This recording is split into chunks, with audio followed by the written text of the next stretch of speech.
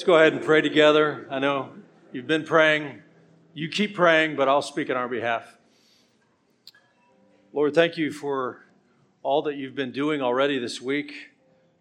As we reach roughly the halfway point, we're grateful for what you've done, what you've taught us. Thank you for tonight, the singing, the skit that reminded us of the power of Jesus' death, our part in it, and yet the benefit we get from it. Thank you for the time of prayer. Hundreds of us have asked you to speak to us tonight. Lord, I ask you to help me, and I ask you to help those who hear. And Lord, we know from the parable of Jesus that when the pure seed of the word goes out, the devil wants to snatch it away. And he wants to distract us with the cares of this world, or he wants us to get excited about it for a short time and then forget it. But Lord, don't let that happen. I pray that tonight seed would fall on tender soil and that it would be ready to bring forth fruit. I pray that you will work in lives, not just for a short time, but I pray that you'll change lives the way you changed the life of the Samaritan woman. And tonight we come to you as a bunch of Samaritan women. We're a mess. You love us, and you don't condemn us because you were condemned in our place. We're amazed. Teach us some more, grow us. Anyone who's yet without Christ, draw them to salvation. And I pray that Christians will mature. And again, I pray, Lord, send laborers from this group to give you a lifetime of service, maybe here in Iowa or neighboring states, but Lord, maybe as pastors or as missionaries. Maybe people from this room will be on every continent of the world proclaiming the gospel of Christ. That's your business. Do your work, call laborers, and we'll give you the glory. So meet with us tonight, teach us, help us. In Jesus' name, amen. Be seated, please.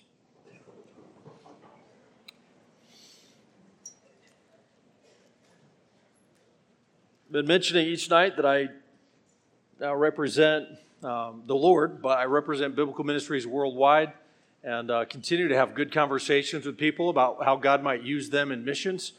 I would encourage you, between the time you graduate and start college, consider if the Lord would allow you to get on a mission field somewhere. Do a summer internship. Go with a church group or go with a college group, or go to your pastor and say, Pastor, I would love to go help one of our missionaries for a few weeks, but try to get on a field and just experience what God is doing. And maybe the Lord will kind of make you feel like, wow, that's what you're supposed to do. I want to get to the text tonight, but let me make just a quick comment based on a conversation I had last night. I started out the first night saying, I am a Samaritan woman. All of us are Samaritan women. We're all a mess. Had a conversation last night, and I'm not going to give the other person's side of the conversation. That wouldn't be fair or appropriate. But there was a point at which I was kind of sharing what the Lord has brought me through. And as I did, the guy I was talking to said, I didn't expect that.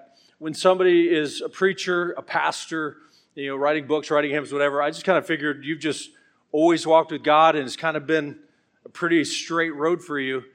And I'm just telling you, I'm a Samaritan woman. And I tell you this just for you to experience the grace of God. God uses jacked up people. And, I look back at my teen years, Christian family, heard a lot of Bible, but I was trying, marijuana, I was drinking, I was with girls. God was very merciful to me. Eventually, though, even when I went to a Christian college to train for the ministry, I got expelled. I got kicked out of a Christian college. I won't say which Christian college, but it's in South Carolina, and its initials are BJU. And I got shipped. I'm that guy. God is so merciful. He's so gracious. He's so forgiving. He's so patient. When I say He loves us in spite of us, and He uses us in spite of us, I'm telling you, that's what He does. So I just want to say that tonight, because some of you, you're kind of like, man, I've made some big mistakes, or maybe not public mistakes, but maybe private mistakes. And, could God really use me? God delights to use broken things, and then all the glory goes to Him. So be encouraged that the Lord is more gracious than you are sinful. Our sins, they are many. Finish it. His mercy is more. And He has plans for you. And this could be a life-changing week for you. That's why I've been praying. I'm going to mention just one more time, there are resources in the back, and I've gotten help from someone. She's a professional. She works in a grocery store during the year. She works at the what do we call our store here? The gift store. Because I was going to say bookstore, but there's not a lot of books. The gift store. Where is Sarah? Sarah, will you stand up where you're at? She's going to hate this, but Sarah, where you at? Sarah's back there. Sarah is helping me so I don't have to be messing with filthy lucre. Everybody give Sarah a hand. Way to go, way to go. Now just know, I don't want to take all that stuff back to Atlanta, so whatever she doesn't sell, she has to buy. So pray for Sarah and give her a hand if you can. John chapter 4, let's get to it. Jesus is talking to the Samaritan woman. So far, we've had 2 of 5 messages. Jesus seeks sinners. Last night, Jesus saves sinners. We started in John 4 and then kind of departed to 1 Peter. Jesus saves sinners. And I guess that's really the heart of the message. If you're going to remember one thing, remember last night's message about what Christ has done to bear our sins. But I feel like an infomercial, but wait, there's more. And there's a lot of passage left. God is still teaching us things. And I want to start tonight with a quote from John Piper. John Piper pastored in Minnesota. He's been an influential writer. And there's a book he has called God is the Gospel. It's not a long book, but it's a powerful book. I would recommend that to you. And then he has another one. I mean, he has a bunch. He writes like a book a day. It's kind of ridiculous. But he has a book that's great for teenagers called Don't Waste Your Life. And it would be worth a read. Just, hey, don't waste your life. Don't game your life away. Don't scroll your life away. But God is the Gospel. I'm going to tell you the background of this book and why it's so influential for me. I had pastored in Ohio for 7 years, church planter. Church was growing, and the Lord allowed us to add an assistant pastor.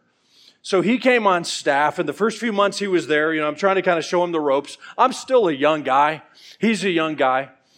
Well, there's a funeral, and I love doing funerals. That might sound dark, but funerals are a great gospel opportunity. My dad would say he'd rather do a funeral than a wedding because the person's going to stay dead.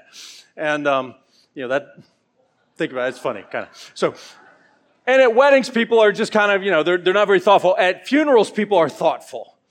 So I preached the gospel, told people they were going to die and where would their soul be, heaven or hell. And then afterwards, I talked to the guy, Joe Tierpak, and we pastored together. And I said, do you have any questions about how to do funerals? I was kind of like, kind of killed it. So any comments? And he made a comment, and it wasn't very positive. And, he tiptoed about it a little bit, but he said, well, I feel like when you gave the gospel, you kept telling people how to get to heaven. So the main emphasis of the gospel is to get people to heaven, but not necessarily to get them to God. And, what I said was, I had nothing. I had to think about that. And he gave me this book called God is the Gospel. I'm going to quote a couple things from this. It says, God is the final and highest good that makes the good news of the gospel good. Until people use the gospel to get to God, they use it wrongly. We're not just telling people how to get out of hell and how to get to heaven. We're telling people that they can be reconciled to God, that they can have peace with God. And certainly the Bible tells us that the gospel will get us out of hell and into heaven. But God is even better than that. It says the gospel is not a way to get people to heaven. It is a way to get people to God. Think about this illustration. Many of you have probably heard or used the bridge illustration. We're lost and dead, and there's a chasm, there's hell in the middle of it, and we want to get to heaven, and we can't get across, we can't jump across, we can't make our own way. So Jesus died on the cross to give us a way to heaven. Okay, but the problem with that idea, there's truth to it, but it makes Jesus a means to an end. Jesus is just the one we walk over, but what we really want is heaven. And what Piper says in his book is, if God weren't in heaven, but you had streets of gold and all you could eat buffet, would you love heaven? What makes heaven heaven is God. What makes salvation awesome is not heaven, but God. So you were exiled from God. Now you're brought near to God. You're a friend of God. Now you're a child of God. The gospel brings you to God. Remember last night we studied at length 1 Peter 3:18. For Christ also suffered once for sins, the righteous for the unrighteous. And that was the focus last night. But the last part says, that he might bring us to God. So the prize of the gospel isn't primarily heaven. It's a relationship with God. And that will lead us into the message we have tonight. It's the third. It is that Jesus satisfies sinners, seeks us, and he saves us. But this passage is so unique because it describes how Jesus satisfies us. He satisfies our souls. So, John 4, let's begin reading in verse 7, and let's stand together, please. John 4:7.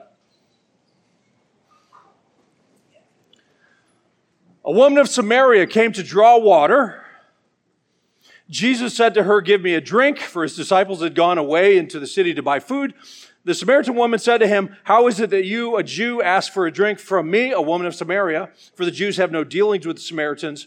Jesus answered her, if you knew the gift of God and who it is that is saying to you, give me a drink, you would have asked him, and he would have given you living water. The woman said to him, sir, you have nothing to draw water with, and the well is deep. Where do you get that living water? Are you greater than our father Jacob? He gave us the well and drank from it himself, as did his sons and his livestock. Jesus said to her, everyone who drinks of this water will be thirsty again. But whoever drinks of the water that I will give him will never be thirsty again. The water that I will give him will become in him a spring of water welling up to eternal life.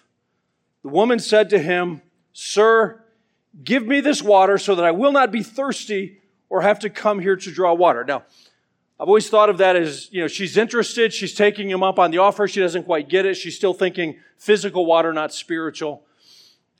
Tim Jones today made a comment. He says, do you think maybe she's asking that I won't have to come here to draw water? I won't have awkward encounters with people. I won't be so ashamed. And her life was so distressing.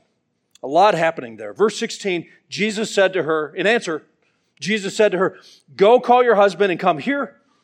The woman answered him, I have no husband. Jesus said to her, you are right in saying, I have no husband, for you have had 5 husbands, and the one you now have is not your husband. What you have said is technically true, is the idea. This is the word of God. Let's study it. Be seated, please.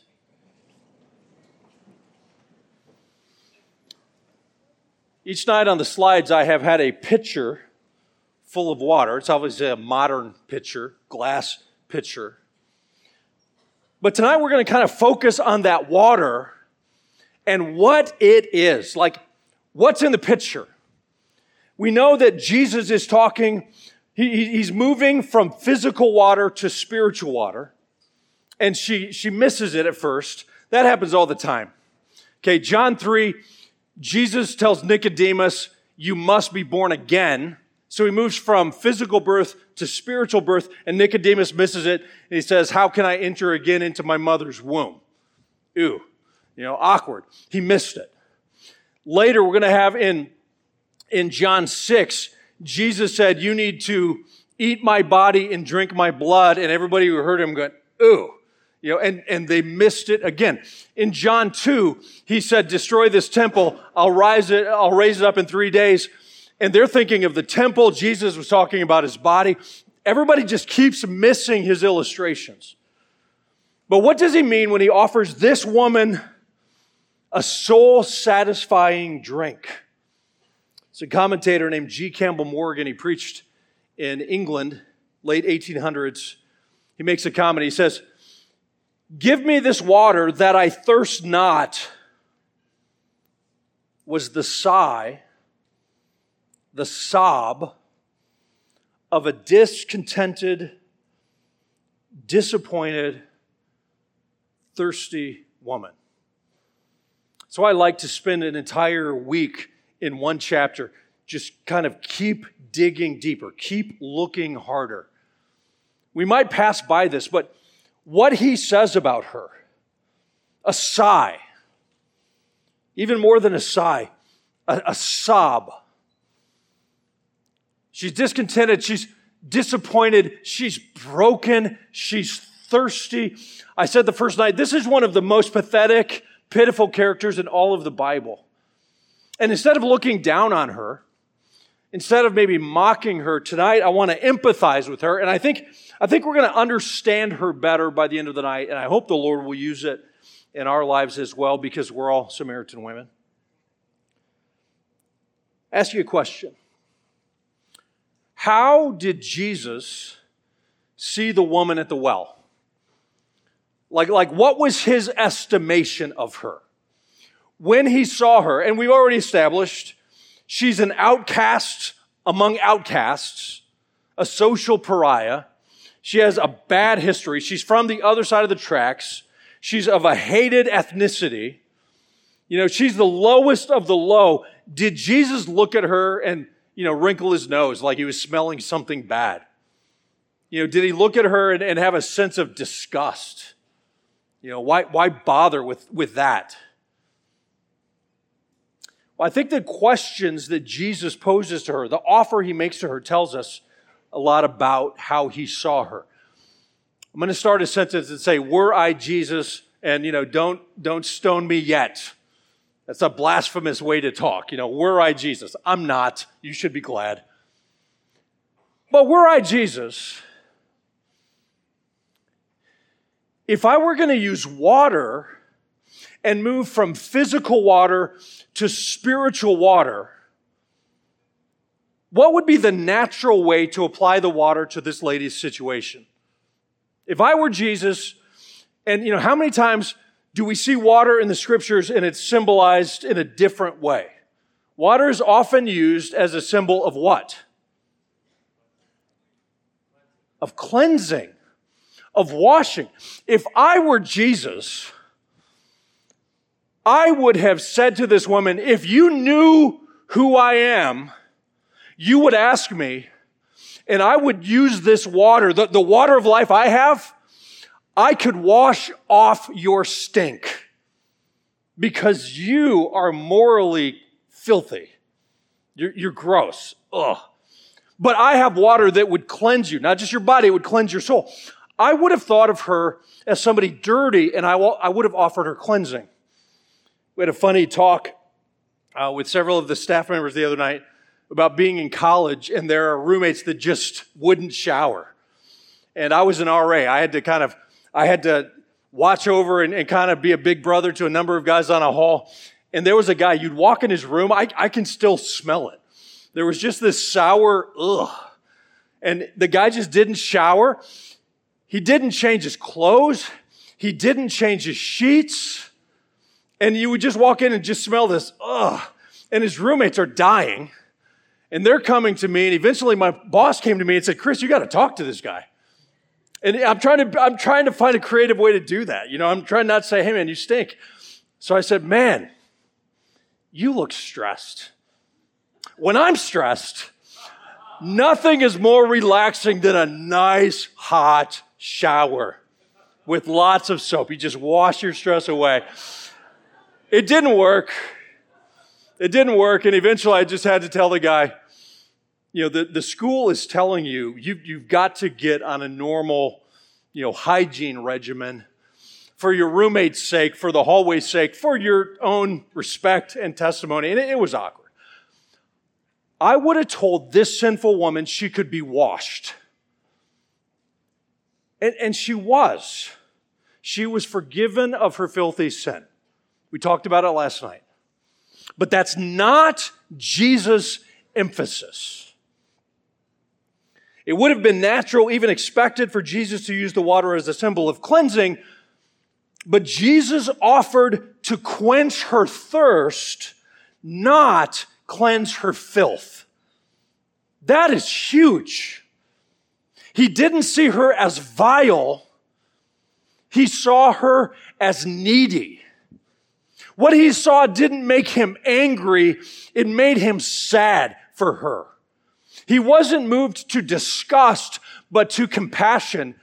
Yes, she's a sinner, but when he saw her, he saw someone who was heartbroken and needy and thirsty and desperate. And Jesus loved her, and he said, I can meet that need. And in fact, that need of her heart is probably what led her to all of the sin, because she was trying to meet that need in her heart in an ungodly way. What mercy he had on her. It should change the way we view people. I said, how did Jesus see her? And most of the time I'm emphasizing that you're like the Samaritan woman. But for a moment, take the example of Jesus. How should we see people? We see people that are lashing out. We see people that are rebellious. You walk into a store, you see a guy with crazy hair, or a girl with a shaved head, or, just piercings all over, or tattoos all over, or, they're just lashing out. And it's easy to see them, be afraid of them, ridicule them, mock them, avoid them. But if Jesus were to speak to them, he'd probably say, man, you are so thirsty inside, and you're trying to find something to make your life make sense. The whole world is thirsty. They're all Samaritan women. Not everyone is getting married 5 times, but there are people that maybe they're so arrogant. And I'm telling you, the most arrogant people you know are really the most insecure people you know, and they're trying to overcompensate and convince themselves that they're awesome because they feel so small. Or it might be somebody that's very immoral, and you say, oh, that girl, that girl is so slutty. Sorry, hope it's not a bad word. But you say, oh, she's such a bad person. Yeah, but what's going on in her head, in her heart? What's going on in her family? There's people in school that are such a wreck. They're doing drugs, and we look and we're so judgy. We're so self-righteous, and we don't look at them with the eyes of Jesus and say, you know what? That person is broken, and what they really deeply need is Jesus. Look at people that they sin differently than we do. It might be homosexuality. It might be genuine confusion about gender, and it's so easy to mock. And I'm going to be clear, the Bible says God made men and women. It's absolute. It's not, it's not a scale. God made you perfectly the way he wants you to be. But when somebody is struggling with that as a result of living in such a crazy world that's feeding them so much misinformation, has it occurred to you that the person that's dealing with that is actually really thirsty and broken and needy and looking for answers and not finding answers? And instead of saying, that's ridiculous, we should say, actually, if you knew who Jesus was, you would get to know him, and he could meet your need. Look at this lady. Don't scowl. Don't think of her as filthy, slutty, disease-ridden. I want you to think about something. What did this woman want? I guess the Bible doesn't explicitly tell us. But what did she want? What we know about her, she'd been married and divorced 5 times, living with somebody else. What did she want? Somebody tell me. She wanted to be loved. If we see her primarily as lustful or easy, we misjudge her. If we see her as fickle, well, she marries somebody, she changed her mind. She marries somebody, she changed her mind. Do you remember we established women were so undervalued, so mistreated. A woman in that society did not willy-nilly divorce her husband. So she's not just somebody that, keeps changing her mind, like somebody you would see in tabloids. What did she really want? What was she thirsty for? She wanted what most of us want, and that is she thought she would find satisfaction when she met the right guy. When she fell in love, when she got married, maybe she wants a family. Maybe it's a little bit of conjecture. But when Jesus speaks to her, he says, what you've been trying again and again and again and again and again and again reveals how thirsty you are. Now, I don't want to be sexist when I say this, okay? Because I think all people are this way. Men are this way. Guys want to find the right girl. They want to have a family. But I have 4 daughters. And getting married was like a big deal to them when they were 5. My daughter was a flower girl in a wedding. And the bride and her family chose this ridiculously expensive dress. So I have like a 5-year-old girl wearing a dress that costs $500. As she's walking down the aisle, I'm like, $50, $100, $150? Brutal. But she played with it for years, and then the other girls would play with it, and they would play wedding, and they're just kind of looking forward to that day.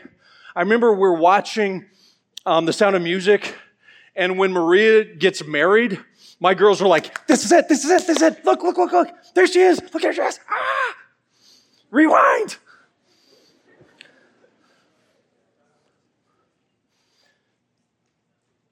This woman is not gross.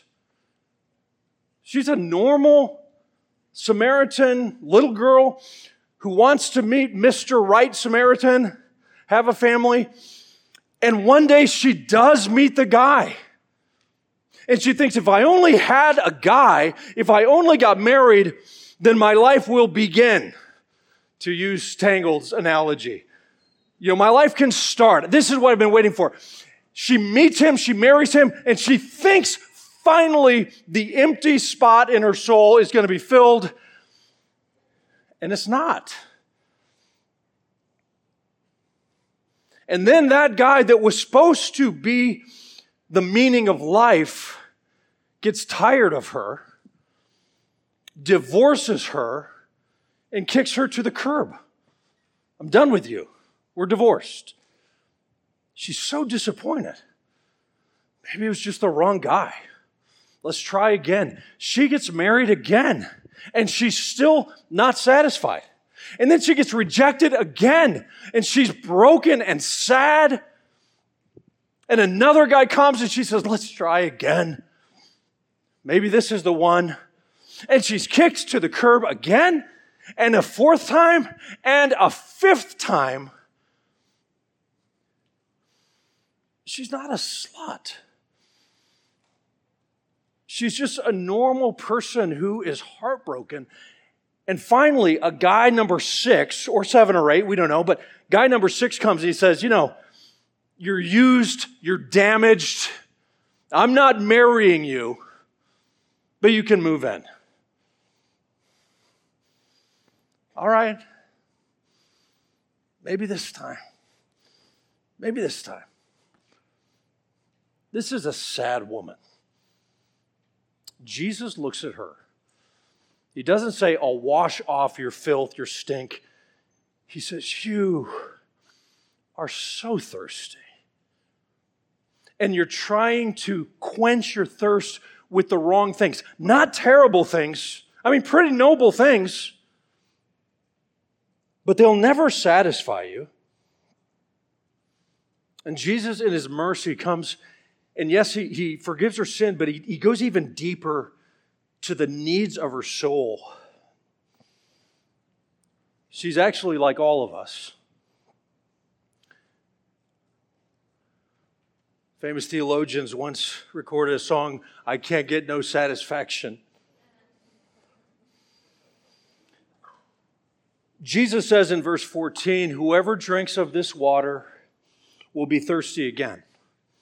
All right, he's talking about the water in the well, but figuratively, we might say, whoever gets married will be thirsty again.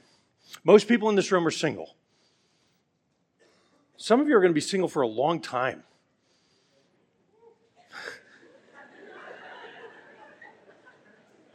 You need to get out of your head that that's a problem to solve. Truly.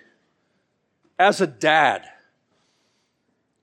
That's not a problem to solve. It doesn't mean you're inferior or broken. Some of you, God might have you be single so you can do some awesome things and take chances on the mission field. Paul says it's actually a gift to be single and a little bit more carefree and just go hard and take risks for gospel advance. Being single is not broken.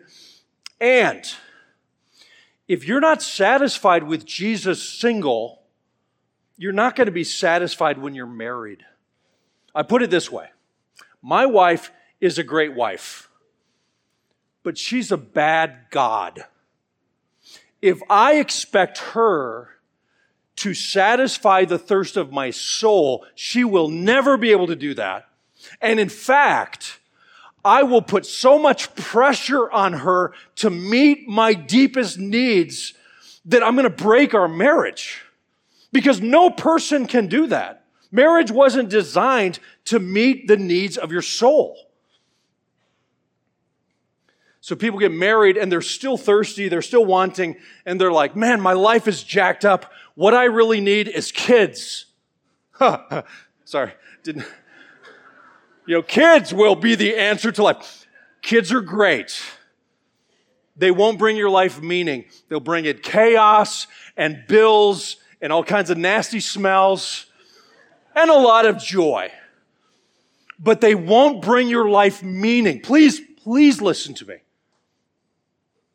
You were made to find fulfillment in Jesus, not your marriage, not your kids. And if you don't get that, your whole life's going to be disappointing and your family's going to be a wreck because it can't stand up under that pressure. Don't make your children your God.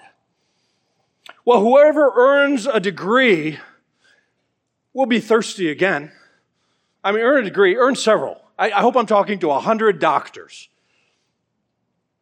But it's not going to give you meaning. Whoever makes a lot of money, whoever takes epic trips, also cool, do it. See the world. But it's not going to make you satisfied. Whoever buys more stuff, and there's actually people, they keep wanting more, and they think the next thing, midlife crisis, I need a better house, I need a better car, I need a better girl. So they leave their wife and they get a younger girl, and they're still so thirsty because none of those things can satisfy. Why do people go after meth? Why do people become alcoholics or go after drugs or sex or porn? I mean, you count on it. Everyone who partakes of porn will be thirsty, will be thirstier yet. The more you go after that thing starts to own you, but it never satisfies you. It never satisfies you. Now, I joke about quoting the Rolling Stones. If we're going to be more sanctified, this is really the message of Ecclesiastes. Ironically, this low woman is very like the high King Solomon, who lived 1,000 years ahead of her. And he says, I tried to find meaning in life. I tried with money, and I built things, and, he had a bunch of concubines. He had all these women, everything he could try to find meaning. And he says, it's all vanity. It's all empty. It's all meaningless. He hated his life. He actually says at one point, I wish I hadn't been born. He's so miserable.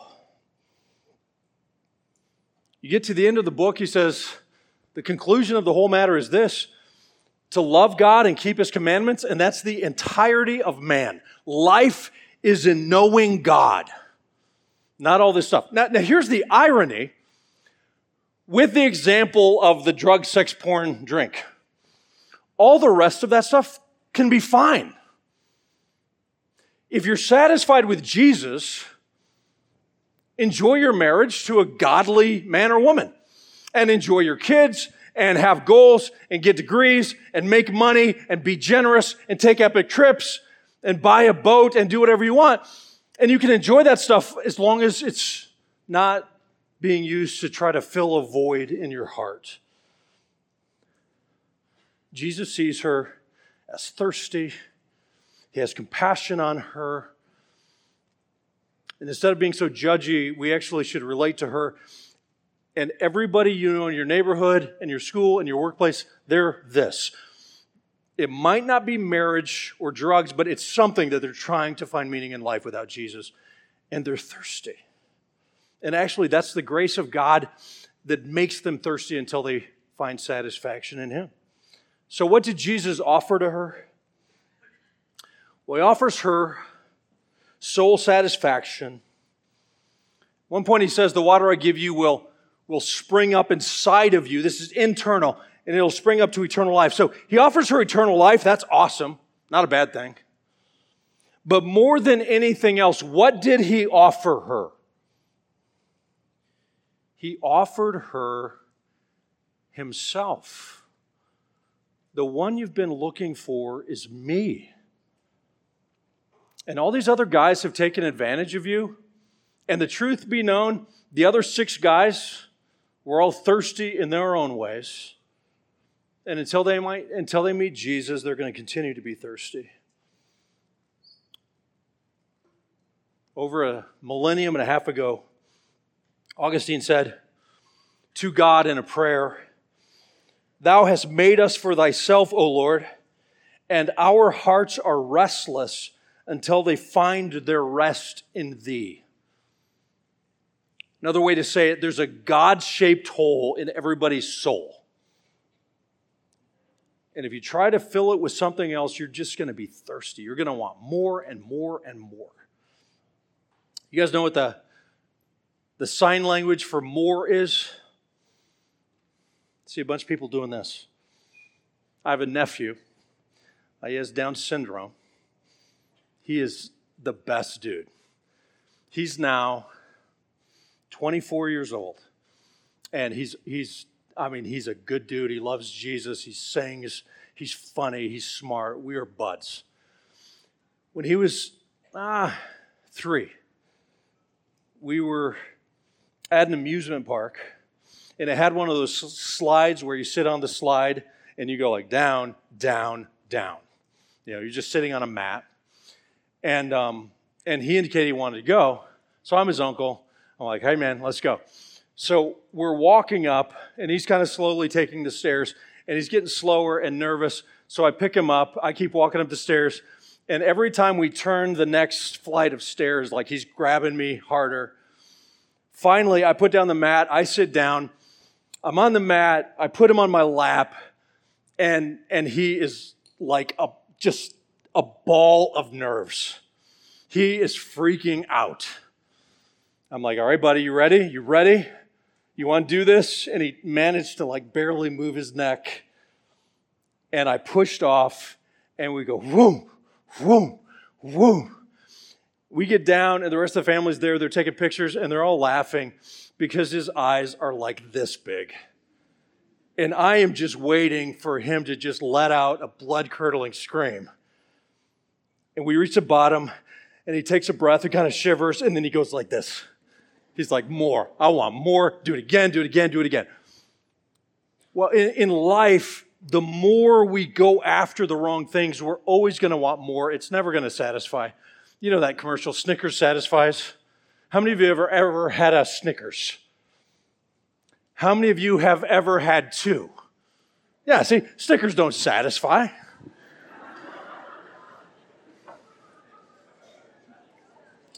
Jesus satisfies. J.C. Ryle, another English preacher, says there is no heart satisfaction in this world, nowhere, until we believe on Christ. Jesus alone can fill up the empty places of our inward man. Now listen to me.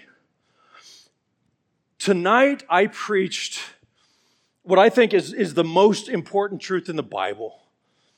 Jesus took your place. He took your sins. He offers you salvation. But this message is so important for you. I'm begging you, before you jack up your life with all kinds of disappointments and addictions and divorces and just, sadness, you find your satisfaction in Jesus and then live your life where He is all. He's your treasure and you enjoy the world, but you find your meaning in Jesus. There's mercy when the Bible tells us this. Another guy, Walter Kaiser Jr., I love this. God has actually built us this way. It's not by accident. God has so built man that apart from a personal knowledge of the living God, everything else would be vapid. Vapid, like meaningless, but even boring. Yawn. Ugh.